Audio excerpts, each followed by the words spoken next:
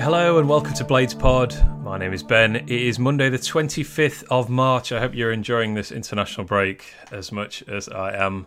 But to try and help us get through it, I'm hoping this is the first of two podcasts this week, actually. So today I'm joined by Kieran Maguire of priceoffootball.com. Kieran is a lecturer in football finance at the University of Liverpool. You may have seen some of his stuff on Twitter. You may have heard him on Radio Sheffield, various other things as well. And yeah, Kieran very generously has given up about an hour of his time, actually, to talk about Sheffield United's financial state and the way we run our business, I suppose. So, yeah, huge thanks to Kieran for giving up his time for this one.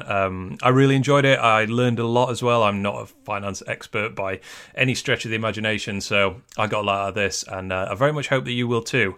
And yeah, I mentioned just earlier then hoping to do another podcast later this week as well. I asked for your questions on Twitter for myself and Blades Analytic. So yeah, we got an absolute ton of questions, some absolutely fantastic ones. And yeah, hoping to kind of hit those on a podcast in a couple of days' time. So yeah, hopefully this will help you get through the international break. Certainly given me something to think about apart from, work. So yeah, here comes the podcast with Kieran Maguire. Please go and follow him on Twitter. It is at Kieran Maguire. I will be tweeting that one out as well. And check out priceoffootball.com. So yep, thanks very much for downloading and listening. And here we go.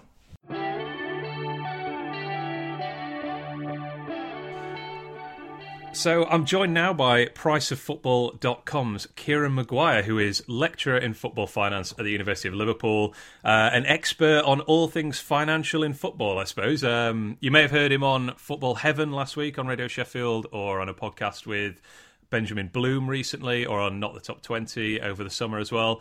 And yeah, I feel very privileged. Can't say words. I feel very privileged that he's joining me on Bladespod to talk Sheffield United. Kieran, welcome to the podcast. Thanks very much, Ben. Looking forward to this. Should be fun. Yeah, definitely. So you obviously, you're very deep into the world of finance in football, and you've written a lot of articles on priceoffootball.com about various clubs' accounts as they come out. And yeah, you wrote an article about Sheffield United's 2017-2018 accounts, which you published a few months ago, I believe. And it's very eye-opening. I mean, that was obviously our first season back in the Championship after 6 years in League One, so a lot of kind of interesting things to pull out of that. I think United's sort of financial situation is I mean, for me personally, it's quite interesting because you have this sort of boardroom situation that's going on. Obviously, we're potentially on the verge of jumping up 2 leagues in a couple of years as well. And yeah, you pulled a load of stuff out of those accounts that to me, a relative financial layman, I suppose, was very enlightening, I thought.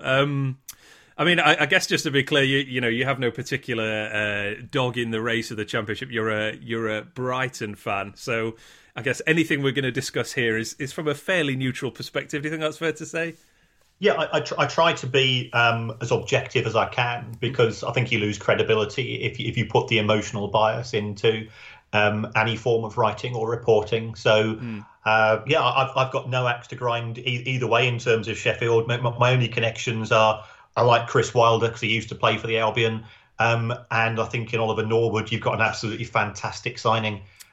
He was superb for us a couple of seasons ago. He was great for Fulham last season, and you've done the right thing in signing him this year. Yeah, still not totally sure how we only paid $2 million for him, to be honest, because he does seem absolutely brilliant. But yeah, I just want to get started with your sort of general feelings on how United are running their business. It's a very open question, I suppose, but particularly in comparison to other teams within the Championship. I mean, I've obviously listened to the podcast with Benjamin Bloom that I mentioned, and on Football Heaven as well. And you very clearly lay out that the Championship is an absolute mess, I guess, like an almost unsustainable maelstrom of expenditure.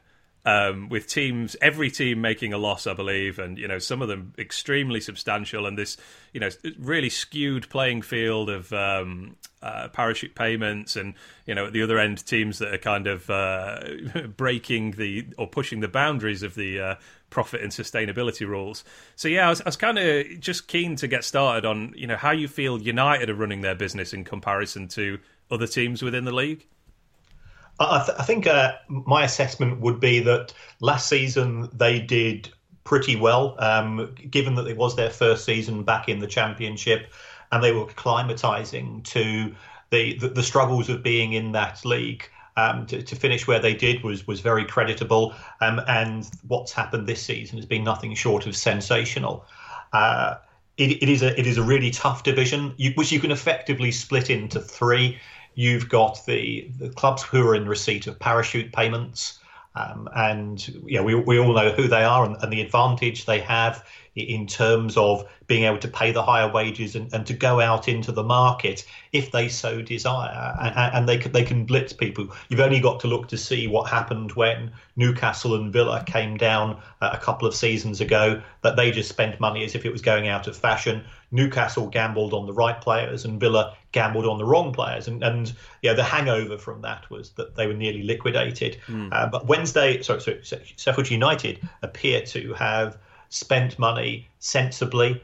They've not been over ambitious. Now that could be coming from the boardroom, but even so, they do still rely on player sales to keep the losses to a reasonable level.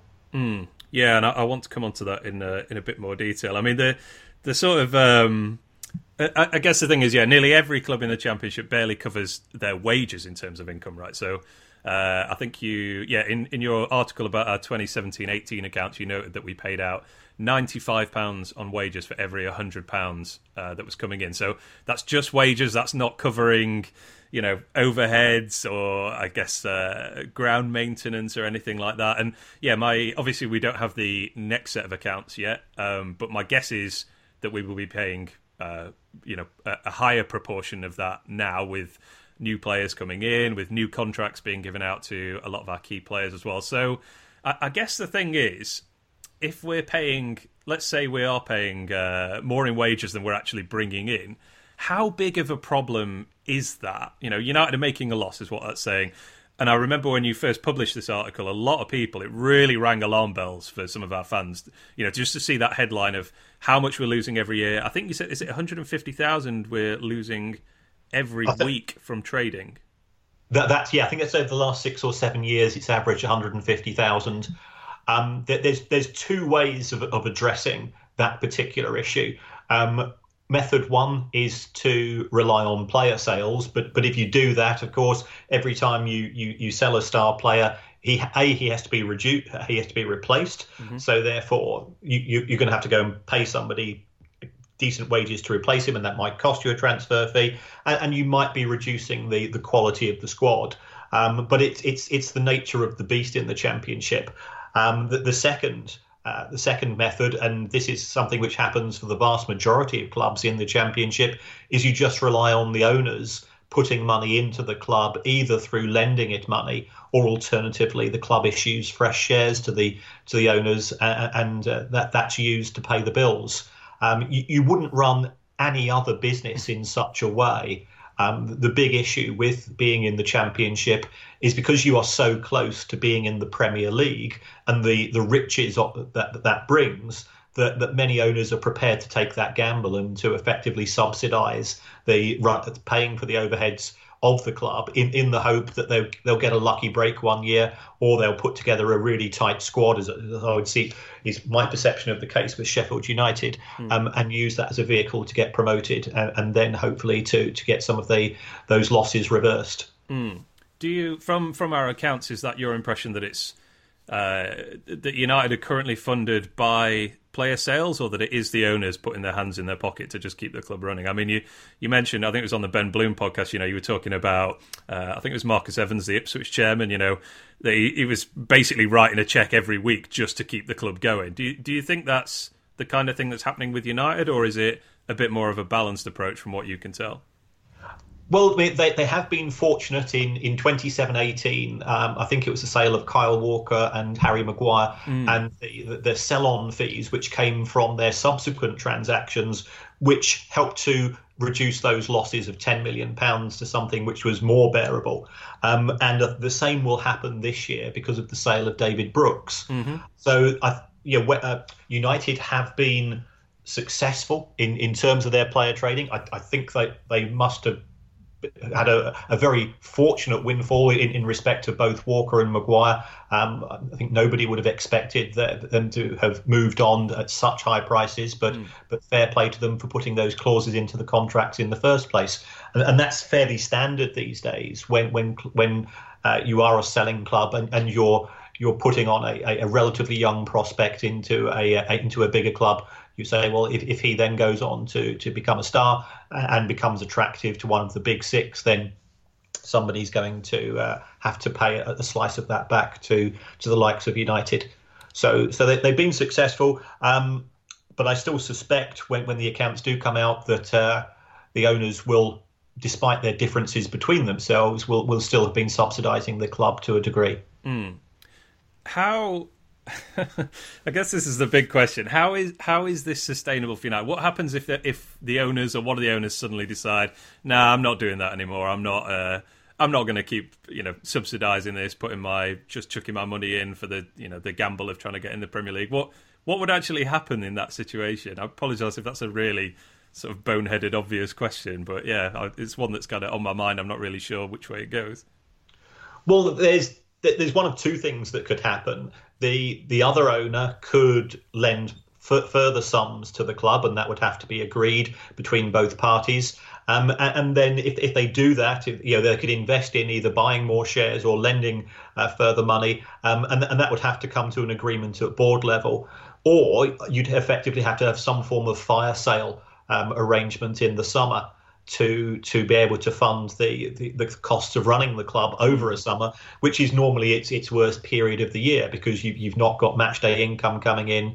Sky's next instalment will be waiting for a few months. So the summer period is quite a tricky one for clubs. Obviously, from Blades fans' perspective, you're all hoping that the club will be promoted to the Premier League, and to be fair to both Sky and BT, the first payment from them comes in quite early in the season, because the broadcasters are very keen to fund the transfer market because it keeps them in a job because it gives them something extra to report, but also it improves the competitiveness of life in the Premier League itself. Of course, yeah. Just on a sort of more general note in the Championship, I mean, we've talked a little bit there about how, every club is making these losses, in some cases, huge losses. We've seen the situation with Birmingham this week. There's a real mess going on at Bolton as well. How is this sustainable for the Championship as a whole? And indeed, will it be sustainable? Do you kind of foresee a major shake-up to what's happening in the Championship in terms of the amount that teams are sinking into wages and, the losses they're making? Because, I mean, obviously you mentioned, football's not like other businesses and, businesses simply wouldn't be able to run this way. But when all 24 teams in the Championship are making huge losses and only 3 of them are going up every year, is that sustainable, like, in perpetuity? Or, do you foresee a real tipping point where teams will have to change something? Well, I think we have seen a number of challenges this year. You've only got to look at what's been happening at Swansea, where they've had a new chief executive who's come in and said, anybody who's not in the playing squad, effectively your job is on the line. So that's an example of where things have gone too far. Bolton Wanderers is robbing Peter to pay Paul in terms of the way that it deals with its suppliers and creditors. That's in crisis. Aston Villa is my understanding, they were within 2 hours of being liquidated last summer under the reign of Dr. Tony. So there's lots of red flags in that division. There's various ways that can be dealt with. There does appear to be a conveyor belt to a certain extent of extremely rich people, people who have money beyond our contemplation, who are willing to take a punt on buying a club in the Championship. And the reason for that is, you can buy a club for relatively cheaply. So you've got the likes of Wigan and Barnsley, who tend to be sort of yo-yo clubs between the Championship and League One. Those have been sold for between 20 to 30 million pounds. Now, that's a lot cheaper than going into the Premier League, where it's going to cost you a minimum of 150, realistically closer to 200 to 250 million. So whilst there's a market for buying and selling clubs, and that appears to be the case, amongst the elite rich, then it is sustainable, but only if these individuals continue to subsidise the clubs, and the average loss from the figures that we've seen so far for 2017-18 is that clubs are losing an average of £400,000 a week. Eventually, these people will get bored, but I still think we're a long way from that, because if you take a look at what happened with Villa, Randy Lerner became bored at Villa. Yes. With the extent of the losses there. He passed it on to Dr. Tony. Dr. Tony had a couple of years of complete lunacy from a financial perspective, and he's passed it on to somebody else. Sunderland, where we did have Ellis Short, he's just walked away, and he's passed on the running the club to another individual. And what we've seen with many of these transactions is that the previous owners have also just said, don't bother repaying me. I just want rid of having to write out these ridiculous checks on a weekly basis. Wow. I mean, it is almost like, why would anyone get into that? But I guess from an ownership point of view, but is it simply the case that the prize of getting in the Premier League is so enormous that is what they're willing to take the gamble on? That's why they're willing to write these checks for a long period of time, because if you get promoted, you might actually turn a profit. Is that a fair summary? I think making a profit is secondary to many of them, because of 12 Premier League clubs who have reported their figures to date, only 3 out of the 12 made a profit last season. So whilst there's a lot more money in the Premier League, I think that the reason and the motives behind the purchases of these clubs is one of either vanity or insanity. If you are a high net worth individual, what else can you spend your money on? You could buy fine art. You can take over some other companies. You can have an enormous yacht and a helicopter and all the trimmings of wealth. But that doesn't really give you the satisfaction that owning a football club does, because there's that incredible sense of achievement and success. And it is a business where there's a very few assets that can be bought. There are only 20 clubs in the Premier League. There's only 24 in the Championship. So to be an individual who is known for their ownership of something which is being discussed in the media every day of the week. I mean, if I was on Pointless, for example, and the discussion point was name a Russian oligarch, well, there's only one person that people are going to come up with. Yeah. And that's purely because of Abramovich's investment in Chelsea, which has cost him a lot of money, but it's also meant that he's not been poisoned. So, from his point of view, it's money, perhaps money well spent. It's so high profile that it does give him a sort of a cloak of invisibility in terms of falling out with the Kremlin, and sort of the politics of foreign ownership, where we are seeing Asian owners coming in because they know that if they own an English football club, that might actually be used to leverage obtaining contracts back in their home country. So there's an awful lot going on behind the scenes, which I think we as fans don't necessarily put two and two together, because it's done behind closed doors, and it's done at a level of geopolitics that isn't something that particularly we're interested in. Is it a relatively new influx of, I guess, foreign ownership in the Championship? Because it sort of feels like it, but then I realised that I just wasn't really clued into who was owning all these clubs. I don't know, say as recently as 5 or 6 years ago. Is it relatively new, or has it always been this way, would you say? No, it has been growing. You've only got to look to see what's happened at Forest and QPR and Reading and Birmingham and Cardiff.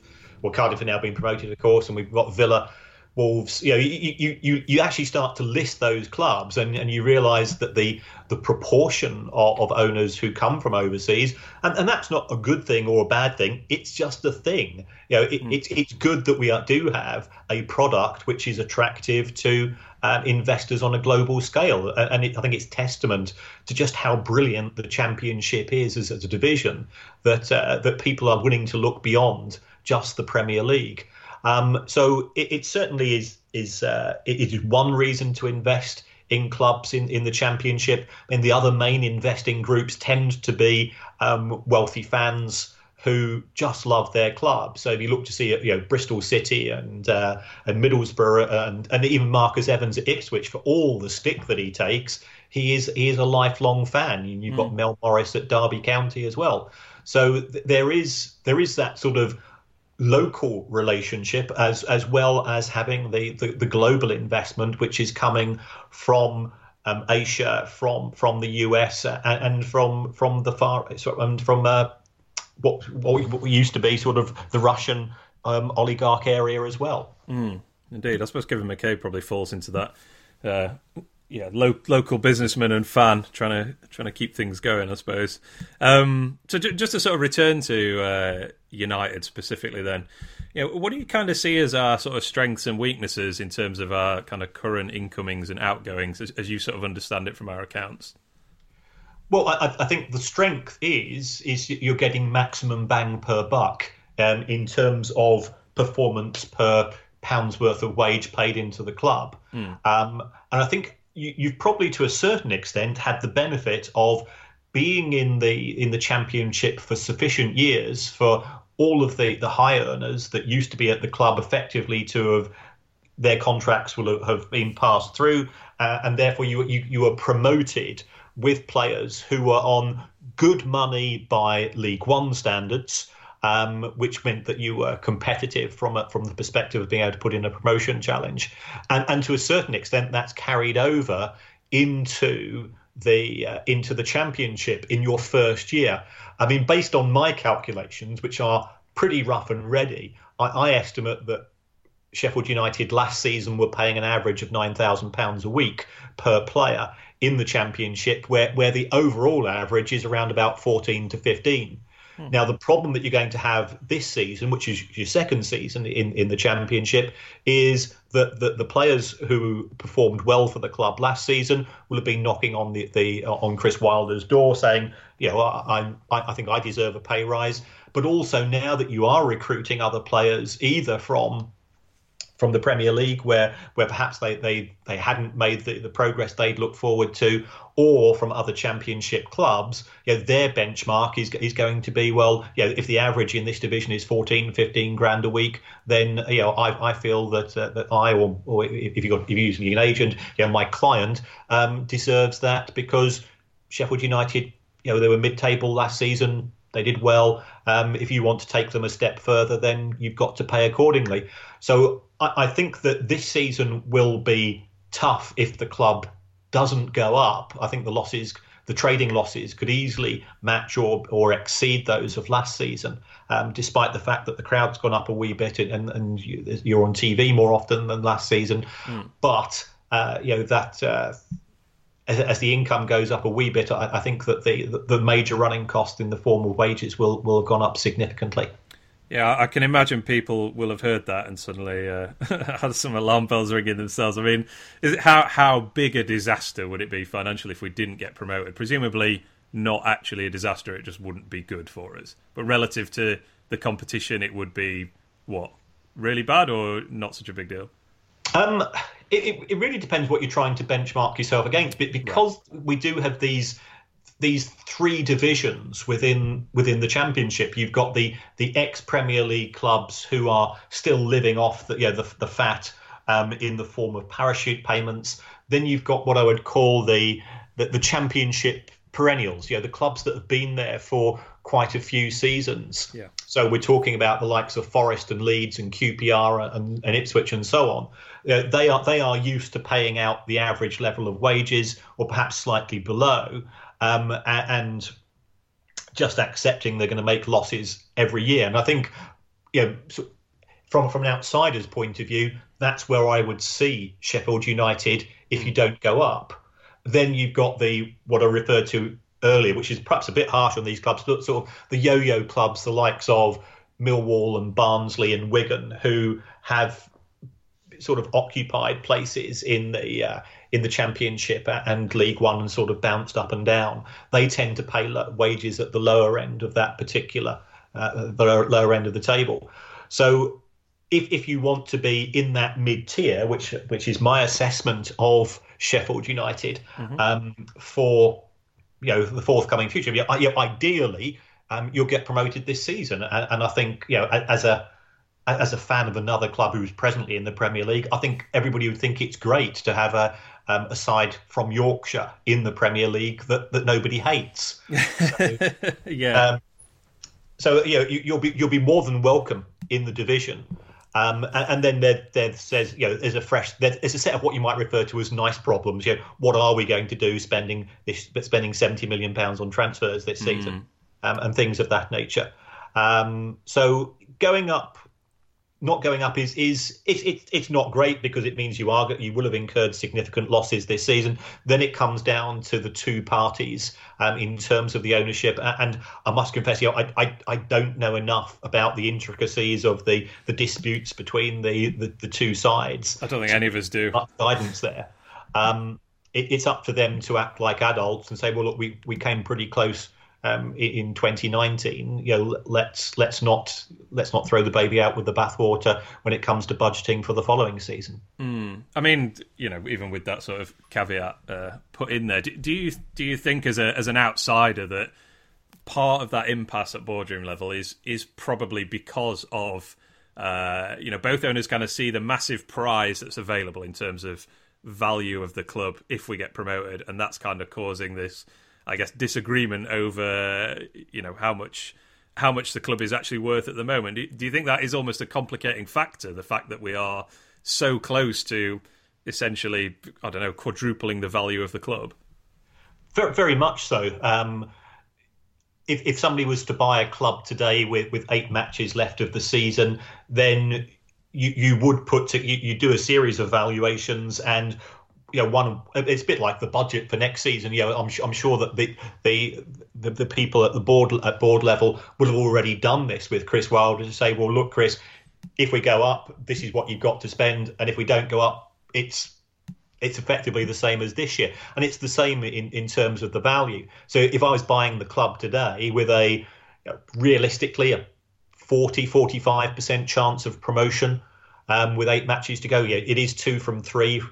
Then I would put that into a price but if you hold on for 6 weeks, and let's face it, both Kevin McCabe and the other owner is independently wealthy enough to not need a sale within the next 6 to 8 weeks, then they could treble their money by being able to sell the club to any party, and that could either be sorting it out amongst themselves, or perhaps completely fresh owners coming in and saying, look, we've always wanted to own a Premier League football club.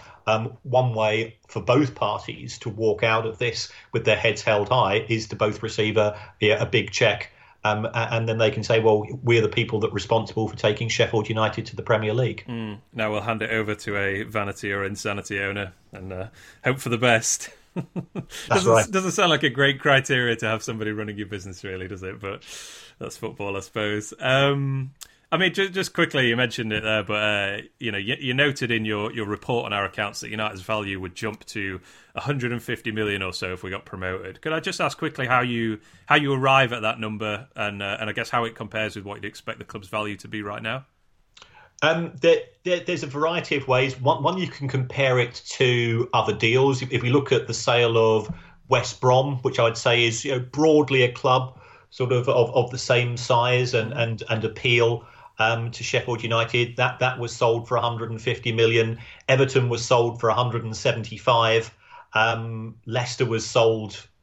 Southampton was sold for 220. So you look at those prices and you say, well, let's benchmark against those. So it's a bit like how would you value a house in a road? You'd look at what other houses in that street had gone for and say, well, this one's got a bigger garden, that one's got a conservatory, that one's just one repainted, and things of that nature. And also, I have to be perfectly blunt in terms of how close is it to London? Yeah. Because what we are seeing is that when it comes to the overseas owners, they are very keen to have the benefits of a London location, because London is a country within a country in terms of property valuations and things of that nature. I know that, for example, Crawley Town is being hawked around at present by its owners, and he's he's selling it as a London football club, mainly because it's 5 miles from Gatwick Airport, but Crawley's not in, is a fair distance from London. So there's that's one way of valuing it. The other way is to look at the cash that you'd expect the club to generate over the course of the next 4 to 5 years. Mm-hmm. So if you are in the Premier League, then you've got a minimum of £100 million coming in terms of TV money in that season. And if the worst happens and the club's relegated, you've still got 80 million of parachute payments coming in the following 2 seasons. If you survive a season in the Premier League, then your number of parachute payments goes up from 2 to 3. So you would build that in and say, well, this is the cash the club is going to generate. You'd compare that to the cash a club in the Championship generates. Then you do a bit of, without getting too nerdy on this, you do a little bit of financial maths and come up with a value. And so that's effectively, that's the type of nonsense that I teach at undergraduate level for students, and trying to justify some of the prices that are being paid for clubs. So basically, Sheffield City Council needs to do a better job of marketing the city from a tourism and a business perspective, and that will have a huge knock-on effect on the value of Sheffield United. We just need to blow our trumpet a bit more and show that we're actually better than London and more attractive place to own a business. Well, it is a great city. As a fan of another club, we always look forward to a day out in Sheffield. The pubs are great. The atmosphere at the grounds is normally superb as well. And it's one of those places where you don't feel threatened. The people are friendly and fair. I've always found. So there's lots of positives, but from a cold-hearted businessman's point of view, that doesn't necessarily count for a lot. No. They will be looking for a return, and they do like the bright lights of London. Sadly. Yeah. Who doesn't? All right, so I just want to return to this one. So United obviously sold David Brooks to Bournemouth in the summer last year, which obviously falls outside of the accounts that you have access to. That was for a reported 12 million. As an outsider, then, do you see that as the club kind of needing to make a sale in order to finance the season, or do you think it was more like a confluence of other factors? So, the player wanted to move, the money was deemed acceptable to the club, and the manager thought it would help to finance new players. Like, as much as you kind of have, I guess, evidence or information on this, do you think it was a case of the club needed to make that sale to keep us running, essentially, or was it, a combination of other things? I think it was a good deal for all parties. David Brooks, and I like him because he's in my fantasy football team, has proven himself to be a player who is capable of not only surviving but also thriving in the Premier League. I think he felt that he could compete there, and in terms of his value, that will have significantly increased. He's certainly one of the people that he's spoken about. So Bournemouth could easily sell him this summer for 30 to 35 million, compared to the 11 to 12 million that they bought him for. So that's the nature of the market in the Premier League. Did they need to sell him? I think not. Again, I would point out that the owners, whilst they appear to be in some form of conflict with each other, they're not going to throw the baby out with the bathwater and refuse to fund the club whilst it's in the Championship, and whilst it's potentially able to get the golden ticket for the Premier League itself. So I think they would. What the benefit of selling David Brooks to them was that it simply reduces the amount of money that they have to subsidise the club for this season. Yeah, it's interesting you say that. I mean, I, to be honest, I've got no real feelings either way towards our owners, so I'm not I'm not pushing out propaganda on their behalf or anything like that. But it does feel to me as a fan that we've been able to more or less carry on as business as usual despite this conflict. I mean, we broke our transfer record for John Egan this summer. We brought in key players like Norwood and McGoldrick, given contracts to our other star players, which is a really big deal, I think, in kind of, securing them as much as you can in football, or at the very least increasing their value. So, I'm glad you kind of called that out, really, because it sort of feels like even with this black cloud on the horizon, we've been okay, and, basically being able to carry on business as usual. And hopefully it won't mean that we need to sell another sort of key asset in the summer, I suppose. Yeah, I just wanted to also ask, like, generally about transfers and how they're kind of spread out. So, I mentioned John Egan there. We reportedly paid $4 million for him in the summer, and obviously we don't have the details of that in the accounts yet. But is it kind of typical that will be spread out over several years, or is it sometimes the case that a club will immediately go like, "There's $4 million for the player," instantly bank transfer into your account on Monday morning, that kind of thing? How does it typically work with the sort of financing of transfers? Right, there's two elements. There's the funding of the transfer, and then there's how it's going to be dealt with in the accounts. Now, as far as funding is concerned, the majority of the time these days, given that we are dealing with, if you are dealing with a multi-million-pound deal, then it will be stretched out over a series of annual instalments. Sometimes you might agree to pay all of the amount up front, and you'll get a slight discount for that. It's the same if you go to a shop and you offer to pay something in cash as opposed to using a debit card or on a credit scheme. So the funding for a £4 million transfer could be spread over 2 or 3 years to improve the cash flow, or what they might have said was, well, we've just received all of the money from the sale of David Brooks up front, and we're going to invest that straight away, and therefore, in terms of Egan, we've got a slightly better deal. So that's the funding. It really does depend. But what we are seeing, especially at Premier League level, is the use of buying players on credit. I think Manchester United, last June, they owed other clubs £260 million for outstanding instalments on transfer fees. So at the elite level, the numbers are completely crazy. It's less of an issue, I would say, in the Championship, and then in League One, half the clubs don't pay money for transfers anyway. So that's the funding issue. In terms of how he's going to appear in the accounts, if you look at the accounts in detail, you will see something called player amortization, which is, again, sort of a nerdy accounting term. But the simple way to put it is that if you've signed him for £4 million on a 4-year contract, then what happens is that the total cost is spread over the total life of the contract. So you're committed to an accounting cost. That's nothing to do with how he's being paid for. There's an accounting cost of £1 million a season. You take the £4 million, you spread it over the 4 years, and that gives you a figure. So when you see this amortization figure in the accounts, and in respect of Sheffield United, I'm just looking at my table here.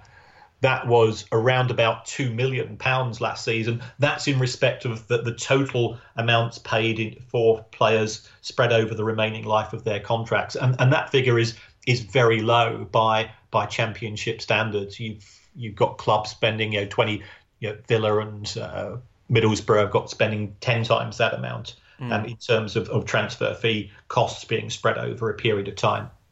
So I guess it's not going to be atypical that clubs are going to be spending continue to spend transfer fees on players that no longer play for them. Then is that fair? So if we sold John Egan in the summer and say we still owed Brentford an amount of money, we'd still be paying. That would still be appearing in our accounts as like, this is more transfer fee for someone who no longer plays for us.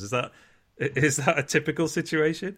Well, when the player is sold, then you would record a profit or loss on his sale. So it does sort of enter the dark arts world of accounting. So if you take a look at Sheffield United's accounts for last season, you'll see in the profit and loss account a big figure for profits on player sales. So when the player is sold, that disappears. Or the amortization disappears with the player. So last year you had profits on player sales of £8 million. What presumably, like take the Brooks sale as an example, say that was coming in instalments. Presumably it's not the case that clubs will be like, oh, we haven't received the second half of the David Brooks money yet, so we need to wait for that to enter our bank account before we can go and sign a new player. Presumably that's not how this business actually operates. The fact that money is owed won't hold clubs up from spending it. Essentially, is that fair? Yeah, that's fair. I think the world of football does work on credit these days. So what's going to happen if Bournemouth are playing instalments for David Brooks, then you can sign a replacement player on credit terms from another club. And I think, if you are dealing with a multi-million-pound deal, that is sort of the accepted way of doing business. So nobody bats an eye anymore. It is a relatively new feature of football, but it's becoming increasingly common simply because even the mega wealthy can't necessarily write out a check for X million pounds at 2 minutes' notice. So you normally pay a deposit, and then the remainder will be paid over the agreed terms of the contract. Interesting. One other thing that I pulled out of your accounts write-up was that United have comparatively poor commercial activity. And it was a very small rise in our first season back in the Championship. I think it was a 7% increase. United are also in the, I think, the bottom sector for other income in the Championship. So basically, they're not making much money from commercial activity, essentially. Why do you think that is, and what could or should the club be doing to improve it? I think the main reason for that, it's a legacy issue in terms of being in League One for a few years. So therefore, when you were promoted, there might have been step-ups in terms of some of the deals that the club had signed with commercial sponsors, but they wouldn't have necessarily been particularly significant. So to a certain extent, it's waiting for those deals, because most times, if you have a sponsorship arrangement that will be signed for X years, it's a case of waiting for that deal to expire. Or, given that United are on the threshold of being promoted to the Premier League, is going back to those sponsors and saying to them, look, we've done really well this season. If you sign up now, we can offer you a slight discount on the price we'd normally charge for a club in the Premier League. So it's a case of hustling and selling and doing the things that we don't really want to associate with our football club, but being smart in business. So although they are at the bottom end of the commercial / other income table, that really is a function of not being in the Championship for a few years, because what sponsors are looking for is exposure. They're looking for eyeballs. Sure. Now, if you've got 20,000 people turning up every couple of weeks at Bramall Lane, that's one thing. But in League One, how many matches are chosen for broadcast by TV? It's relatively few. Whereas if you contrast that with the Championship, there's matches on every single week from the Championship, and they attract, on average, 250 to 450,000 people will be watching those on Sky. Those are extra eyeballs, and that's what sponsors and advertisers are willing to pay for.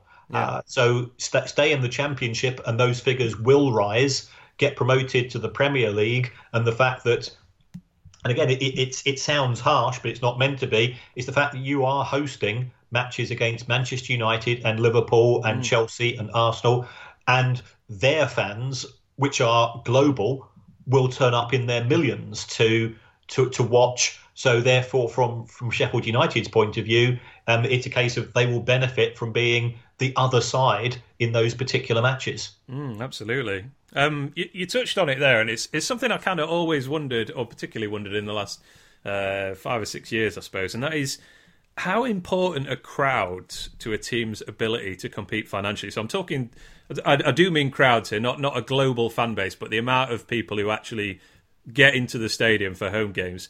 Does it actually make a big difference for United specifically if we have 30,000 fans every week compared to, say, 10,000 fans?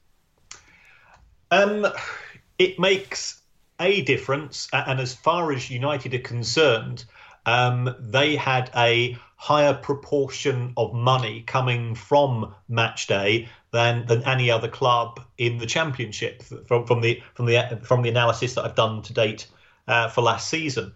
So certainly it does matter, because it was nearly £9 million, and that covers half of your wages. Right. Compared to what you can expect to see in the Premier League, if you've got £9 million coming in the Championship, you'll have slightly bigger crowds in the Premier League. So that 9 might go up to 12, but given that the TV money will go up from 7 to 100, it doesn't make that much difference in the Premier League. That's why You've got Bournemouth with a capacity of 11,000. You've got Burnley with a capacity of 20,000. West Brom's capacity wasn't particularly good, but those clubs have all thrived in the Premier League through budgeting sensibly, through not having necessarily a sort of a Galactico approach to their signings, and just acting to try to live within their means as much as they could. So it does have an impact in the Championship if you are non-parachute payments, because if you weren't receiving, if you were on 10,000 a week in terms of crowds, then you'd be like Millwall and Burton Albion and clubs of that nature, and I think you would be a yo-yo club. By getting 25 to 30,000 coming in, it puts you into that middle tier that I was discussing earlier. You are seen as being quite an attractive from a sponsor's point of view, and you should have reasonable resources to invest in players, so that therefore you are with the likes of Forest and say Bristol City, and other clubs like of that nature, who will then become stalwarts of the division. And therefore, if you're in that position, then hopefully your de minimis at the start of every season is top half, with an idea to pushing into the playoffs or automatic, as has happened this season. Yeah, that's interesting. I never really thought of it that way. I always kind of thought crowds, like, you just do 25,000 times £25 a ticket or something like that. But yeah, that knock-on effect of being more attractive from a sponsorship point of view, which presumably drives up value as well. I never really considered that. So that's pretty interesting to hear. I think we've got most of my United-related topics ticked off there. So I quickly just wanted to get your thoughts on the Birmingham points deduction. So Birmingham obviously deducted 9 points last week. And yeah, I'm just going to give you the floor here, actually, rather than colour it with my own opinion. But what was your thoughts on the severity and timing of this punishment? I thought the timing was very interesting, because the deadline for which clubs can be given a points penalty is this Thursday. So there are other clubs in that division who are having a very nervous week. So never mind the weekly breakfast, so Brexit carnage that's taking place. I think there will be some chairman that will be waiting for the phone to not ring from the EFL. So that what was revealing, I think, in terms of Birmingham, was that as I've read the decision in depth, it's been a full report coming up from the reporters, that there were three components of that 9 points deduction. There was 7 points in terms of the extent of the losses. So I think you start off with the 12 points, which is supposed to be the maximum, is if you exceed the allowed losses by £15 million.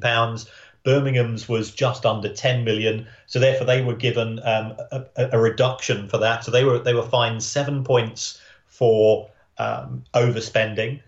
Then there's what we refer to as aggravating and mitigating factors.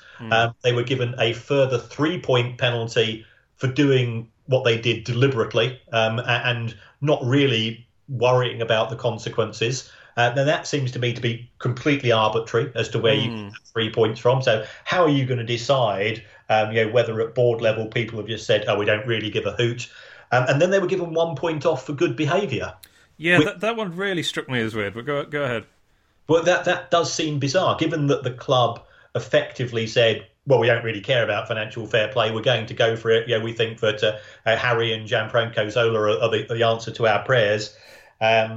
And just spend money as if it's going out of fashion, given that they've got a previous owner who is currently incarcerated for money laundering, and given that it's not just a case of having one of their fans being a complete idiot by running on the pitch and hitting an opposing player. It's the fact that when he was escorted back to the terraces, he was given a cheer to the rafters by his fellow fans. So if that qualifies for good behaviour, I hate to think what they consider bad behaviour to be. So it was admitting a breach. Admitting the breach was what the point was off. That's right. But it's a bit like walking out of Tesco's with with a six pack, which you've not paid for, and then being caught by security and say, "Yeah, I nicked Yeah, I it." did that. Yeah. While you're midway through the third can. Yeah, so and then you finish it. That did seem bizarre, and the cynic in me, and I don't want to sound cynical, is that if you take a look at what has happened, is that there's no further restrictions in terms of fines or embargoes in terms of players.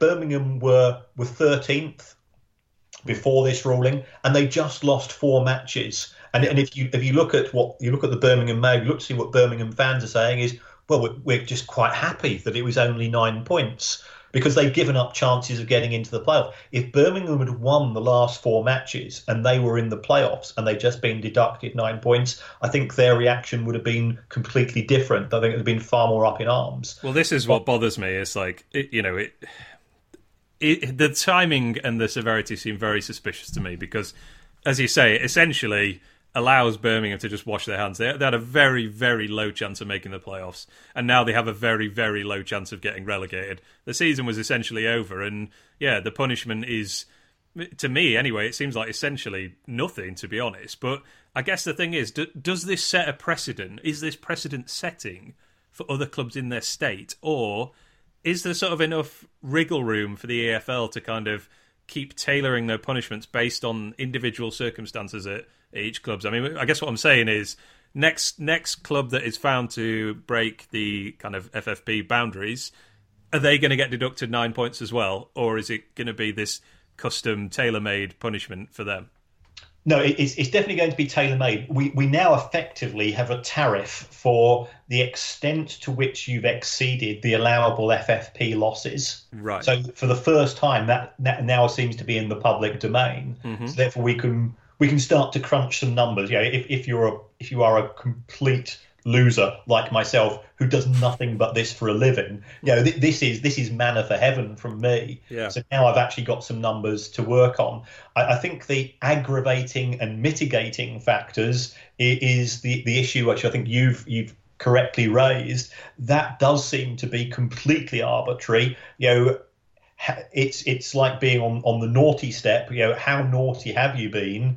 And how long are we going to punish you? Is it going to be 30 minutes on the naughty step for it equals 1 extra point, or an hour equals 2, or how do they decide on a punishment of that nature?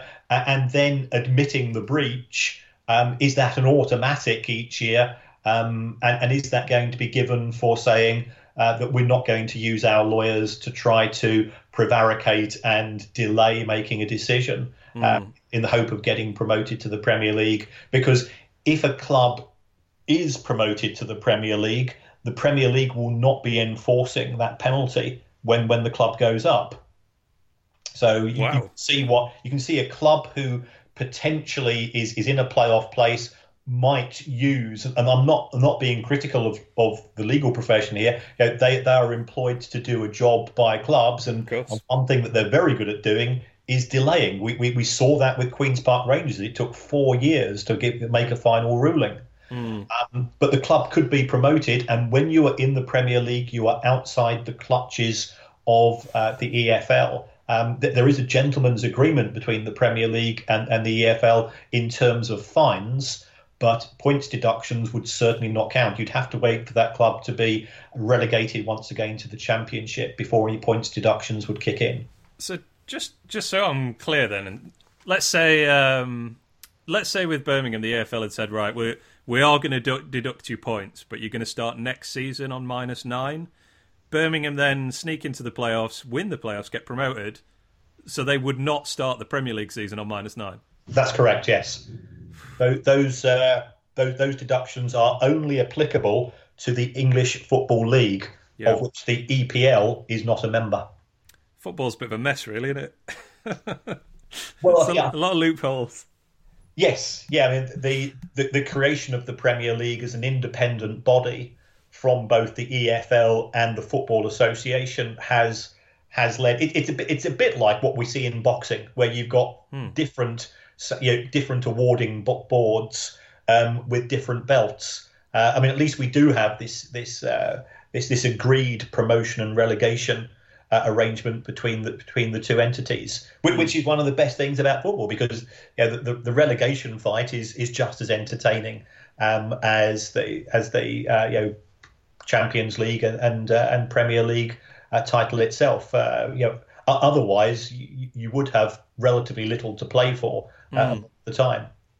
Just on that, actually, my wife raised this. She wanted me to ask you this one. She's a Reading fan, so has had some, I guess, interest in the playoffs in recent years, although less so right now. But yeah, she just wondering, as a fan of football, what do you think to playoffs generally, in terms of, I guess, the effect that it has on the rest of the championship? Because imagine instead if the top three got promoted, which would be conveniently great for United this season.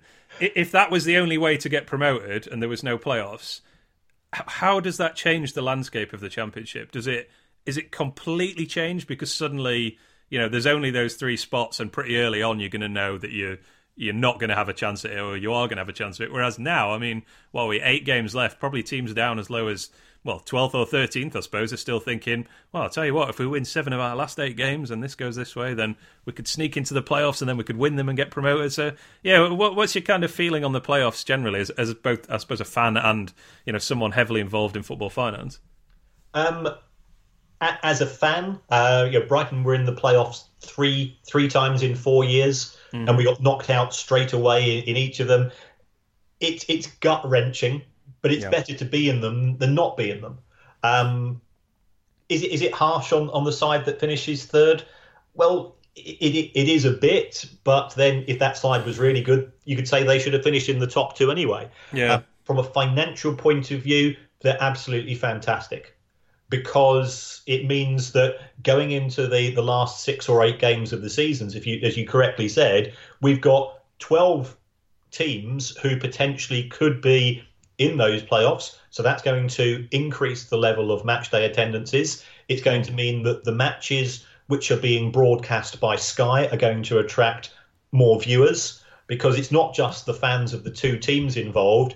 If let's say if Sheffield United were 4th, if Middlesbrough are playing Villa in a match on Sky, you're going to watch it, Ben, aren't you? Because you're going to say, well, I want this side to win, this side to lose. Actually, I want it to be a 0-0 draw with both sides getting 2 players sent off. That's always your ideal for a match of that nature when it's your competitors. So it's actually really good for viewing figures.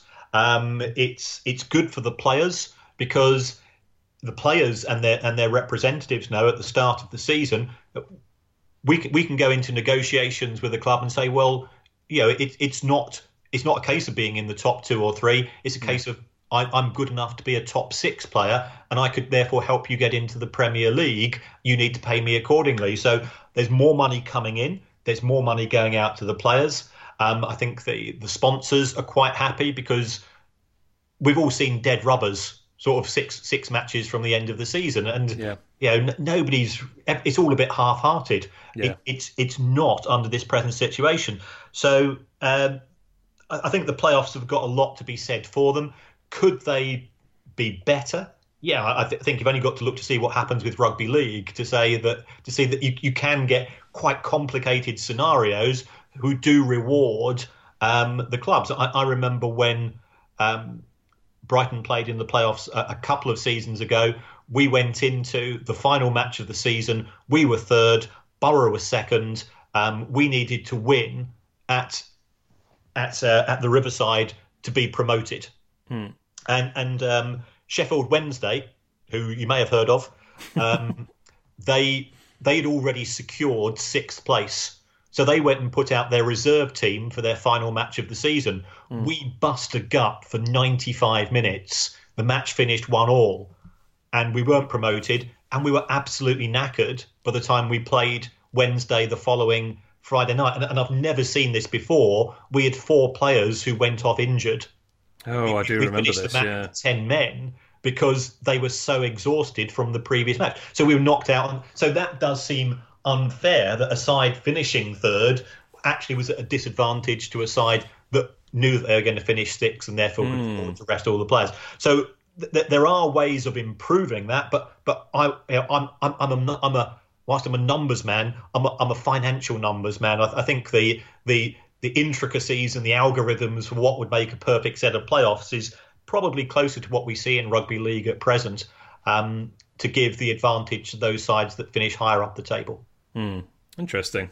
Just to finish off then, I mean, you kind of mentioned a few early on, and obviously we've got Birmingham and Bolton in the conversation, but which other clubs in the Championship are kind of major red flags to you, assuming they don't get promoted this summer? Aston Villa have problems. I wrote an article at the weekend, just trying to work out, because lots of people say, well, how on earth are Villa not subject to financial fair play sanctions? And they've had the benefit of parachute payments, and you get benefits in terms of FFP if you've been in the Premier League. They've exploited those. I think they are just about okay for last season, purely because their part of their training ground has been bought for HS2, and the profits they made on selling that just turned them from being the wrong side to the right side of FFP. I think they're going to have problems going forwards because they've had vast overspends. I mean, they do have lots of players who'll be coming to the end of their contracts, but realistically, I can't see them holding on to Grealish, who is an exceptional talent this summer, because out of financial necessity. Yeah, I mean, is that just the get out of jail free card for them, essentially? You know, if they don't get promoted and they're on the cusp of real financial punishments, I suppose, they just go, right, well, let's start the bidding on Grealish at 35 million then, and that'll just get him out of the trouble. Is that how it will probably go? I think so. Yes. That's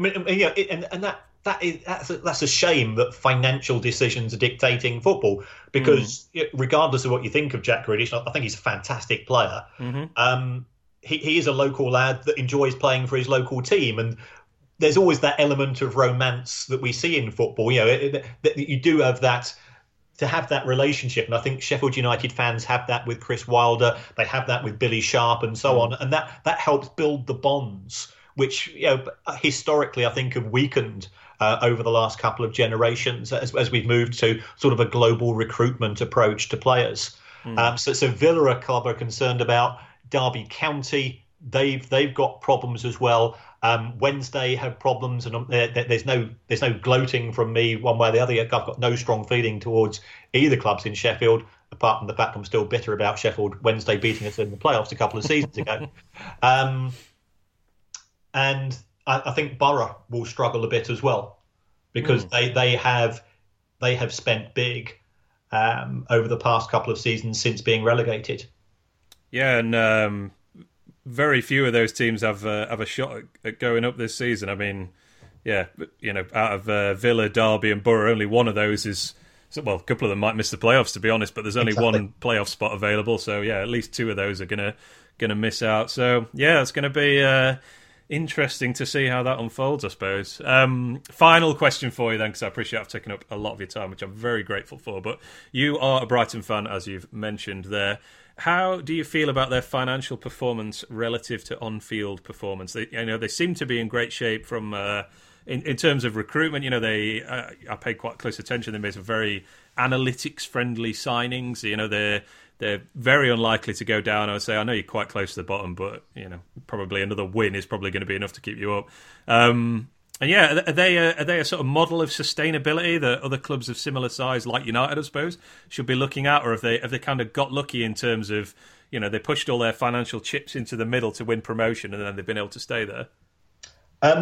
We have an owner who's put £300 million into the club. That helps.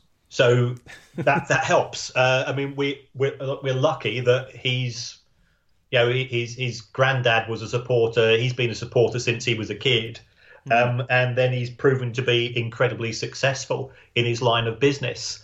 I think the model does, however, have a lot of positives going for it, in that it was very much a case of build the infrastructure in terms of the new stadium. That we were bringing in significant amounts of money by championship standards in terms of sell out every week, I think, wasn't it? So that they were pretty smart. They've also invested huge sums in the training and coaching facilities, and it is it is quite a Moneyball style club in the sense of that their recruitment is very analytic.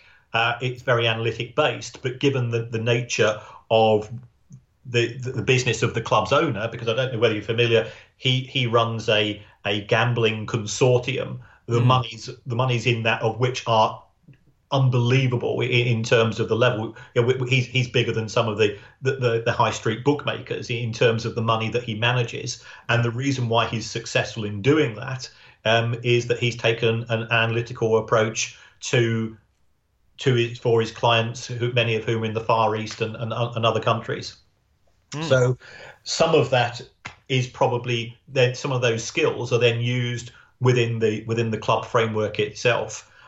We do recruit ridiculous numbers of players who then immediately go out on loan. So not to the same extent of Chelsea and Manchester City, but we have probably 20 to 25 players who we've signed in the past couple of seasons, none of whom have ever been seen in an Albion shirt, with the view to giving them exposure to leagues in Europe, and then either selling them on or ideally bringing them into the first team squad in due course once they've got the experience. So there is certainly a strategy there at the club. We don't have any superstar signings. I think that's part of the strategy, to have a wage structure which is fairly tight. So you've got clubs such as Palace, who have got 4 players who are on 100 grand a week plus. Now they're all on paper very good players, but that doesn't create a great deal of harmony in the dressing room. My understanding of things at the Albion is that our players, they're well paid. They're on money which we would quite happily take ourselves. For a month would be more than we'd be earning in 3 or 4 years. But it's a fairly narrow band, and the recruitment is done on that basis. So I see fans saying, well, let's sign such and such a player, and I think, well, hold on, if he's coming from the Chinese Super League, he's already on 150 grand a week. That's not the market in which we're trying to compete. Realistically, we're trying to deal to be better than Burnley. Be better than, ideally to be better than Bournemouth, although they do spend quite a lot of money on wages. Well, it's a good problem to have, and one that hopefully Sheffield United will also have in just a few months' time. Fingers crossed, eh? Kieran, thank you so much for coming on. Where can people follow you on Twitter? I'm at Kieran Maguire, KIERANMAGUIRE. I think I call myself The Price of Football, mainly because a friend of mine set up this website called The Price of Football a couple of years ago and said, would I like to contribute? So priceoffootball.com, and he set it up, and now I just do all the writing for it. So it's one of those deals. But I have written up extensively on Sheffield United. If anybody wants to read up about them, I'll reshare the link to that. As soon as any club produces its results, because of my inner train spotter, I can't help but go into detail on them, and I tend to do a lot of tweeting first, and then if I get a bit of time, I'll write up a more nuanced report later. And you have a book coming out this summer as well, called Price of Football, I believe? It's called The Price of Football, yes. It's my first and last book. It's been 2.5 years of sheer misery putting it together. We'll have to keep an eye out for that one. But I'll definitely share the link to the write-up about United's accounts. But do go follow Kieran on Twitter and check out priceoffootball.com. It's speaking from my own point of view, I'm not particularly financially literate, I suppose. So, I have to say that the way you kind of break down accounts into something that is digestible and also interesting is very commendable and very helpful for, as I say, those of us who are just not familiar with it to anywhere near the degree that you are. So, thanks very much for everything you do there, and thanks so much once again for coming on and talking about Sheffield United, because I know you're a very busy man, a lot of media appearances recently, so I really appreciate you taking the time to come on and talk about the Blades. That's right, and I look forward to seeing you in the Premier League. I really hope so. Next season. Yeah, if you're coming to the wonderful city of Sheffield to see Brighton play at the Lane, then you have to let me know. I'll buy you a Sheffield pint. Terrific. Thank you very much. Cheers, Kieran. Take it easy.